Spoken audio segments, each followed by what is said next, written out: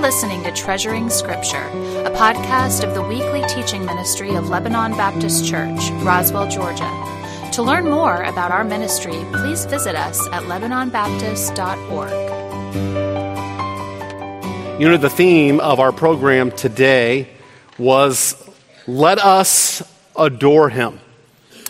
Of course, a baby had arrived in Bethlehem, and we're invited to come and adore him. Now, we've welcomed at our church a number of babies this year, and Mark was even referencing one just a few moments ago. And we often say when we see a new baby that they are adorable. Is that all that is meant here? Come, let us adore him. Oh, look at the little baby Jesus. He is adorable. Is that what is simply meant by let us come adore him? Well, we know that even that term adorable or adore, adoration, has levels of meaning. And here it's much deeper, much more significant than just something being adorable. Here it is worship. Our babies that we have aren't to be worshiped, but this one, the one that we have just sang about and rejoiced in, he deserves all of our praise for all of eternity. Why? Because he was God's rescue plan for the ages. He was God's plan to bring about the redemption of humanity. That's what we call the gospel. You just heard rehearsed to you over the last number of minutes in song, the gospel. How you and I can escape our sin, how we can escape death, and how we can find meaningful and everlasting life. You know, as a church, if you're visiting today, our church has been studying a letter in the New Testament called the letter to the Romans. It's a letter really telling us of this great gospel story and how this gospel is the most powerful thing that this world has ever seen. It gives life to dead men. We have come as a church to Romans chapter 8, right in the middle of the book. We've learned up to this point that for you to be saved, salvation is by grace. It's unmerited. It's by grace. Through faith in Jesus Christ alone. And those of us who have become children of God by faith have been given some incredible gifts. And we have begun to just unpack them over the last number of weeks. But we also learned that even though we have all these gifts, there is just a short season that you and I are in the midst of right now of suffering. But we know that our suffering of the present time is not worth to be compared even to the glory that will be revealed in us. You know, at this time of year when we think about gifts, it's easy for us to see other people getting gifts and then maybe comparing them with the gifts that we have and like, I don't got a whole lot. Maybe that good friend of yours gets that F-150 truck, brand spanking new. And you just get jumper cables to get yours going. Maybe your friend gets a new MacBook Pro and you open a dot journal. Just a little journal to just write notes in. Maybe some of your newlywed friends, their parents give them a gift of a down payment to put on a new house. And you get dishcloths, okay? Like, what? Let me tell you, if you here are a child of God, you have received the most enormous and extravagant gift that you could ever imagine. Paul has recounted to us in this book up to this point what God has provided for you. Not simply physical things. Now, physical things are coming. They are yet to be revealed. They're true.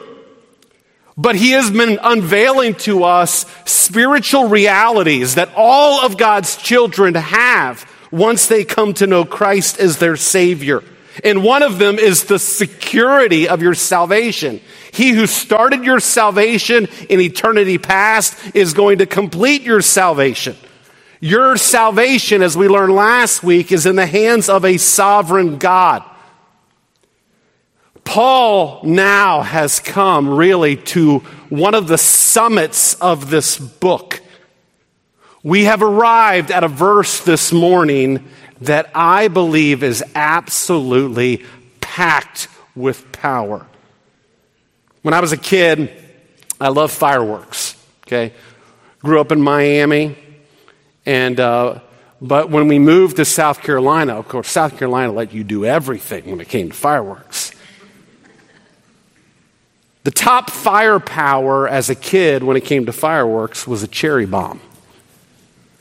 But one day, we were with some friends, and someone pulled out a quarter stick of dynamite. And they put it on a fence post and lit it up. And I'm telling you, that fence post, boom, just a quarter stick of dynamite. Today, I'm about to have you look at a verse that blows everything away. When you and if you will grab a hold of the power of this verse, it can power your Christian life all the way to heaven. Talk about power, this verse has it. Let me set it up. I'm going to read verse 31, but then I'm going to come to verse 32. Listen to what it says. What shall we say to these things? If God is for us, who can be against us? And then our text this morning, he who did not spare his only son, but gave him up for us all, how will he not also with him graciously give us all things? This verse is divided into two statements. A statement and then a rhetorical question. It's beautifully set up. Both sides there's two knots. One in the first part, one in the second part. There's two references to Jesus. One in the first part, one in the second part. There's two references to give. It's just perfectly parallel. Give in the first, give in the second. There's two alls. There's an all at the beginning. There's an all in the second part. Two us's. One at the beginning, one at the end.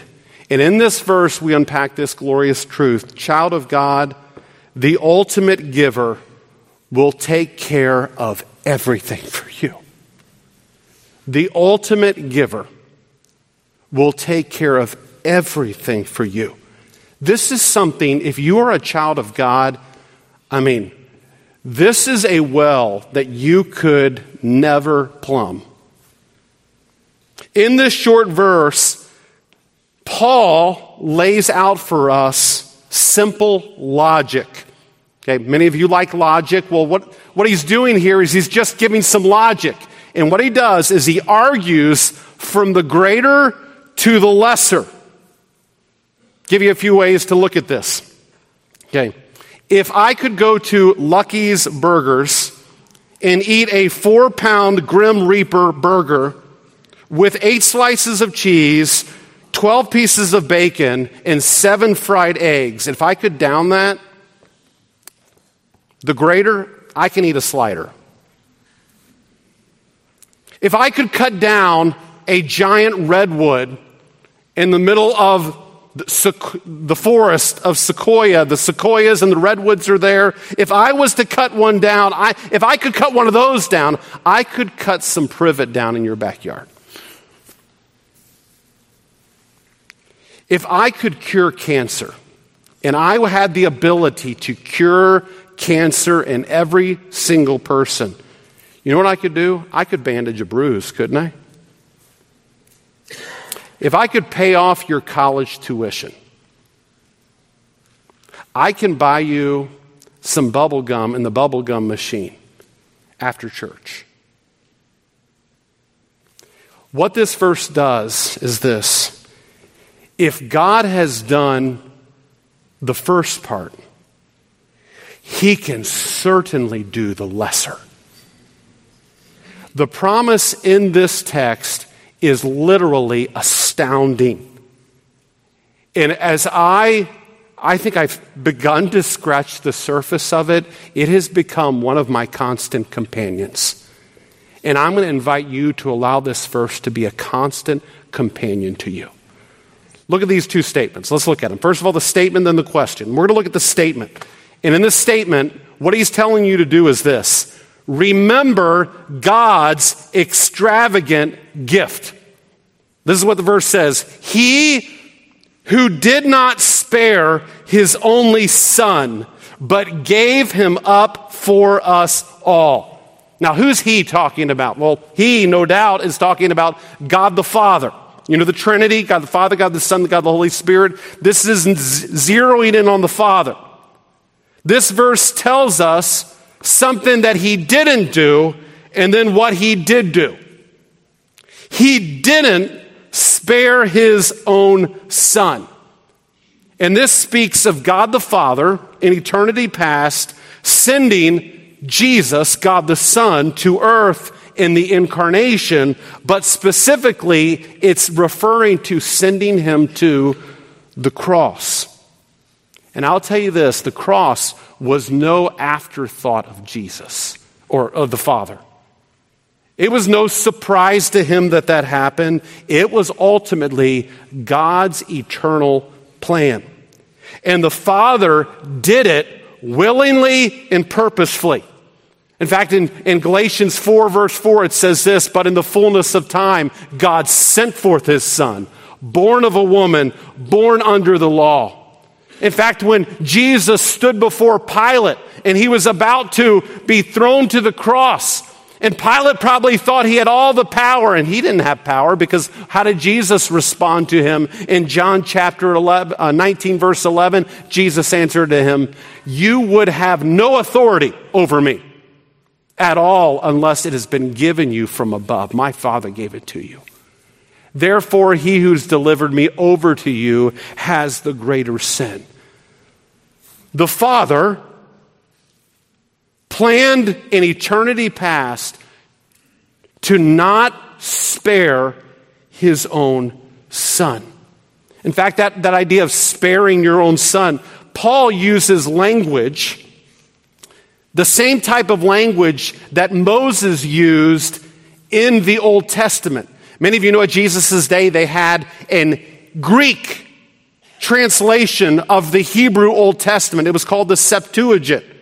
And so it was written in Greek. And so when Paul, who wrote his books in Greek, was selecting a word to refer to what Jesus did when it says he spared not, he chose from the Greek language the word that was used to translate the Hebrew word in the story of Abraham and Isaac, and how God had come to Abraham and commanded Abraham to take his son Isaac to a mount that he would show him. And of course, it was to test him. What I believe is that mount was none other than the Temple Mount, Mount Moriah. And of course, you know the story how Abraham led Isaac up to it, and he was at the point where he was about to thrust the knife into him. And God stopped him. And he affirmed Abraham, and it says, you did not withhold your only son. Paul says this, God the Father did not withhold his son. In fact, he told Abraham, I will provide a lamb. 2,000 years later, he did provide that lamb in his own son, who also died at the corner of Mount Moriah on Golgotha. God himself didn't withhold his own son. Now, Jesus wasn't simply, you could say, a son of God like you and me, because the Bible does talk about us being children of God and sons of God. He was God's unique son. In fact, he was none other than the Holy One, as John 1 says, or excuse me, the everlasting one. In the beginning was the Word. He was in the beginning. And the Word was with God. You know who Jesus was? He was not only the eternal one, he was the other one within the Trinity. And he was the divine one. He was God. He was in the beginning with God. All things were made through him and for him. And what did the Father do? He did not withhold him, but literally the text says that he gave him up. That means this: he handed him over for us. Yes, of course, you read the Bible and it says that Judas handed him over. It says that Pilate handed him over. We handed him over. Of course, the Bible does affirm that Jesus handed himself over, because it says in John 6, verse 38, "For I have come down from heaven not to do my own will, but the will of him who sent me." Jesus was handing himself over. Of course, it says in Hebrews 10, verse 5 through 7, Jesus is saying about himself, "Consequently, when Christ came into the world, he said, 'Sacrifices and offerings you have not desired, but a body have you prepared for me. In burnt offerings and sin offerings you have taken no pleasure.' Then I said, 'Behold, I have come to do your will, O God, as it is written of me in the scroll of the book.'" And Jesus handed himself over. But before all of this, the Bible says this, that God the Father did not spare his only Son, but he handed him over for us. That "for us" speaks of Jesus' substitutionary atonement. He did it on behalf of us.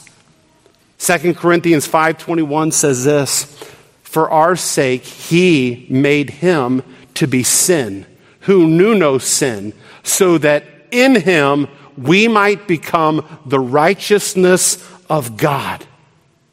Us. Now, who is he talking about there? This speaks of God's children. Paul is including himself there with the Romans. Now, the world has seen a lot of great gifts. I mean, our United States received the Statue of Liberty as an incredible, colossal gift. You've heard of Fabergé eggs given to newborn babies as gifts, or the Taj Mahal given as a gift. But nothing even comes close to God the Father giving God the Son. Imagine all of eternity past, which you can't imagine, so try.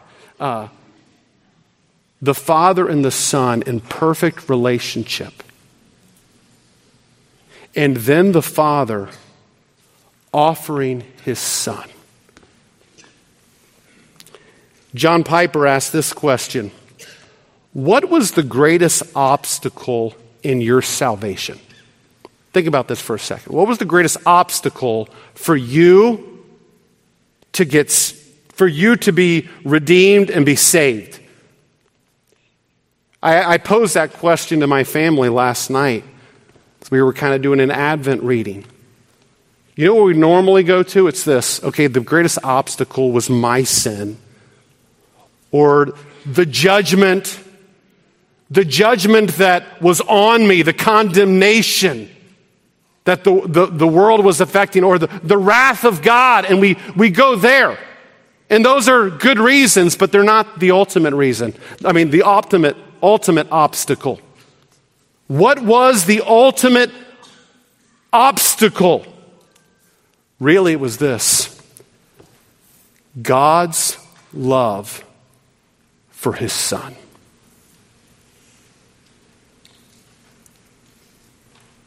God loved his Son infinitely. In fact, he said on 2 different occasions, "This is my" what son? "My beloved Son, in whom I am well pleased." If you were going to get saved, the biggest obstacle was the Father's love for his Son. But the text says that he did not spare his only Son, but he gave him up for you.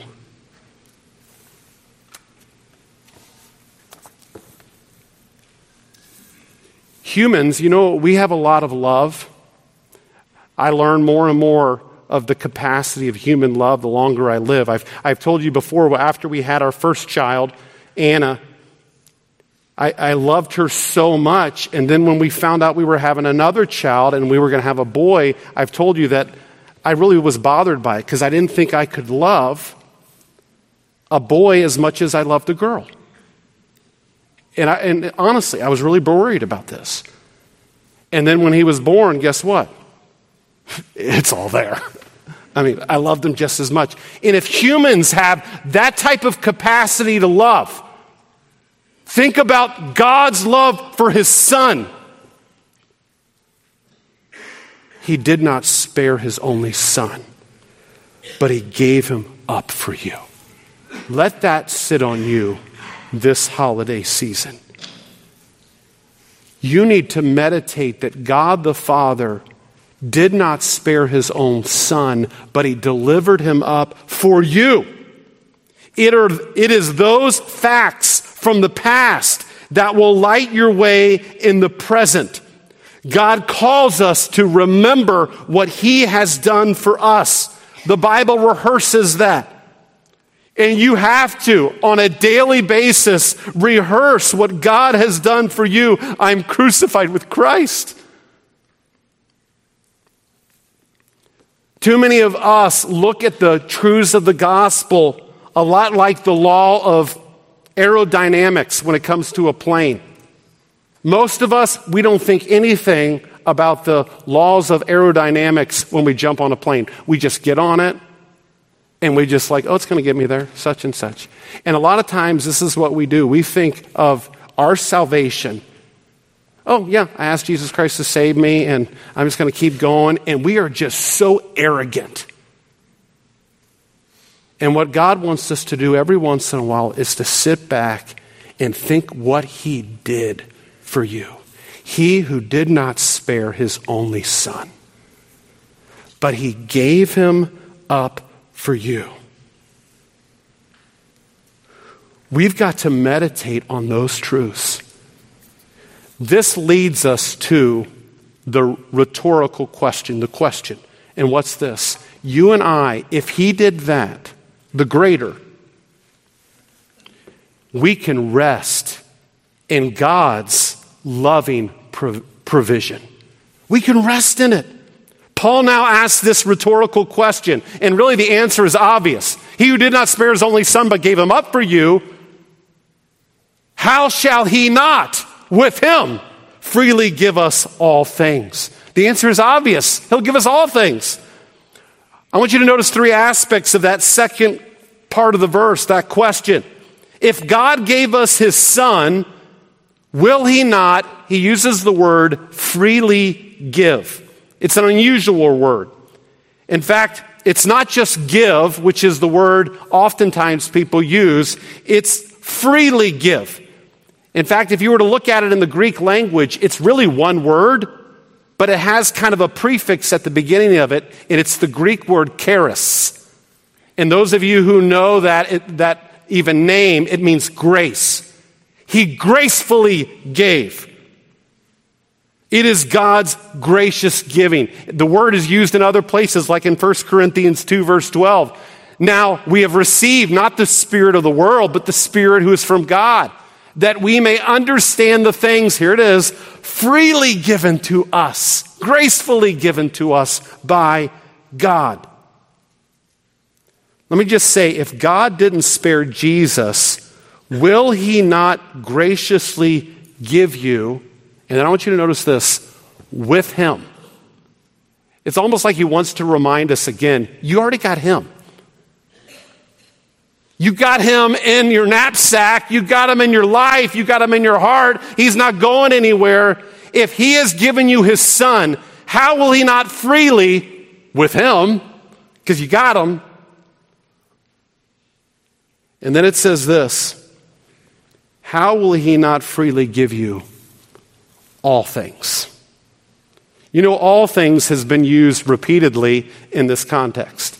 Remember back in verse 28, and we know that all things work together for good.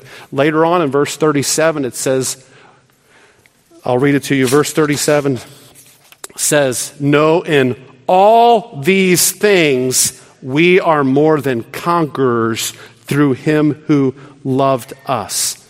You know what a lot of people do? They restrict this. They say, God will give us all things in the future. It's that mansion in heaven. It's that new body. Will he not freely give me all things in the future? And let me just say, that I believe is dead wrong.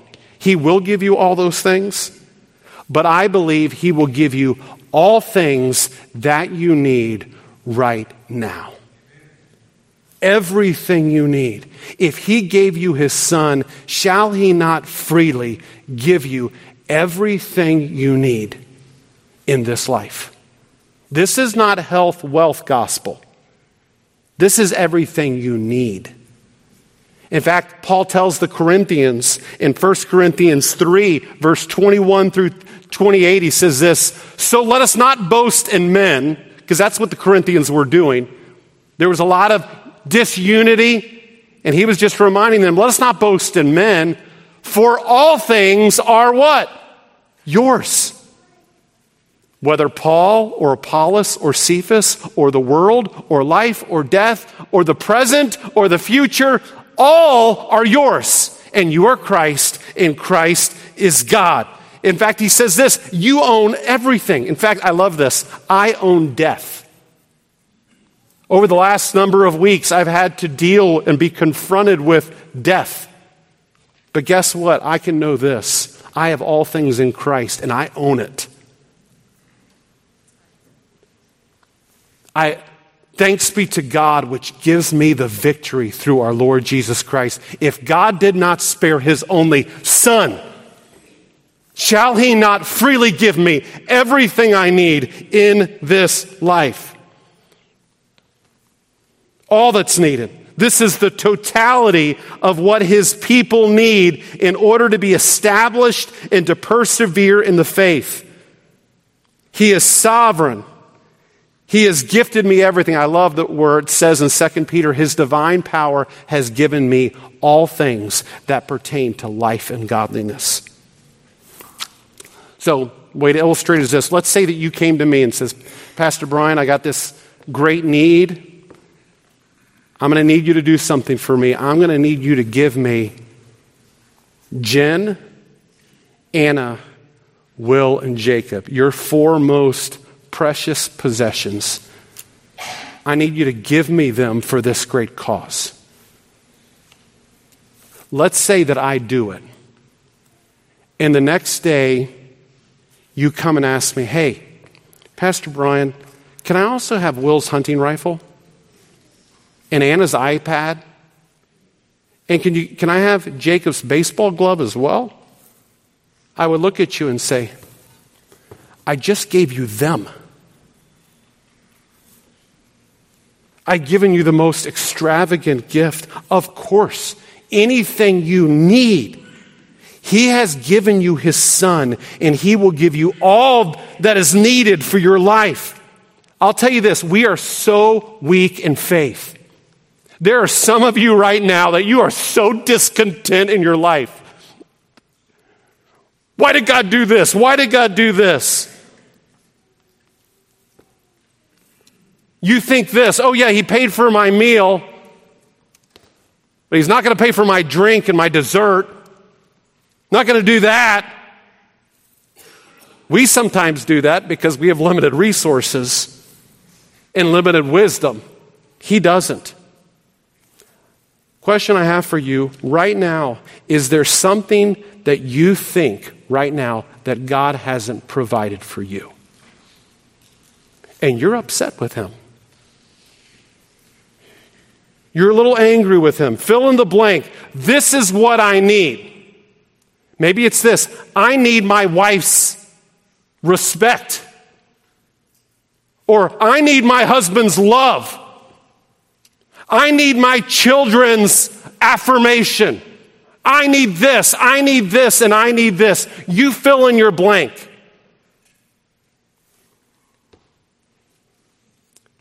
Maybe you're bitter right now because God has been denying you what you think you deserve.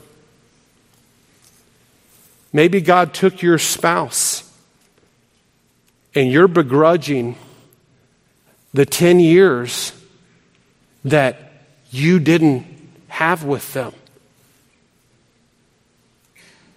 Maybe he didn't answer that prayer that you prayed time and time again over the years.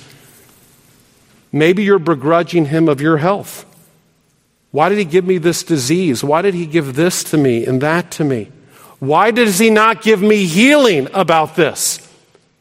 Why do I have these financial issues? Why do I have this debt and this debt and this debt?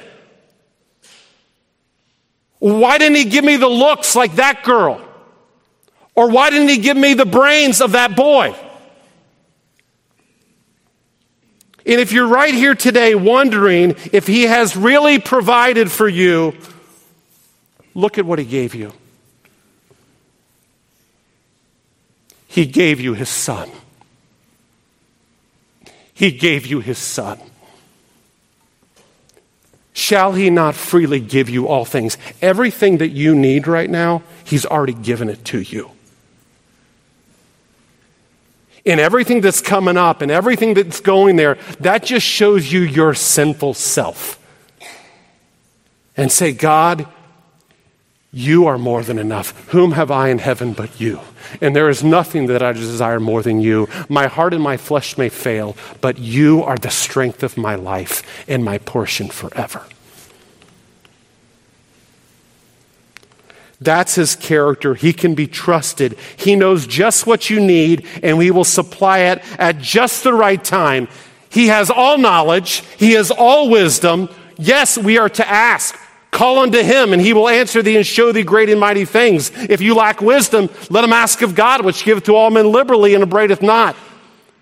But when he doesn't give, and when he doesn't answer, and you begin to question, does he really love me? Does he really care? Does he really give me all things? Then go back to this. He who did not spare his only son, but gave him up for you, shall he not freely give you all things? Philippians 4:19, and my God shall supply every need of yours according to his riches in Christ Jesus. 2 Corinthians 9:8 says this, and God is able to make all grace abound toward you, so that having all sufficiency in all things at all times, you may abound unto every good work. Let me tell you, you get this when you got saved. When you became a believer in Christ, you have all things. This promise is one, let me say, you can take to heaven. And you will never down it. Between this point in your life till the day you go home, there are going to be a lot of trials that all of you are going to face. But let me tell you, this verse will help you through every one of them. He who did not spare his only son, but he gave him up for you, how shall he not freely give you all things? Child of God, the ultimate giver has taken care of you. That's what we learned today. Are you a child of God? You'd say, Pastor Brian, do I just get born a child of God? No, you have to be born twice. And the second birth has to be a birth of the Spirit. God has to move in your life and show you the glory of Jesus Christ, and you have got to believe in him and make him your master, your treasure. You have to repent of your sins and turn to him. And when you do that, the Bible says you are born again. If you are a child of God, you got your security covered and you have all your needs, and it's backed by the most extravagant gift that has ever been given. And what should be your response? Oh, come, let us adore him. Oh, come, let us adore him. Oh, come, let us adore him. Christ the Lord. You have it all. He who did not spare his only son, but gave him up for you. How shall he not freely give you all things? Thank you for listening to Treasuring Scripture. It's our desire that every Christian treasure God's Word in their heart. To follow our podcast, please hit the subscribe button. If you're interested in learning more about our church, please visit LebanonBaptist.org.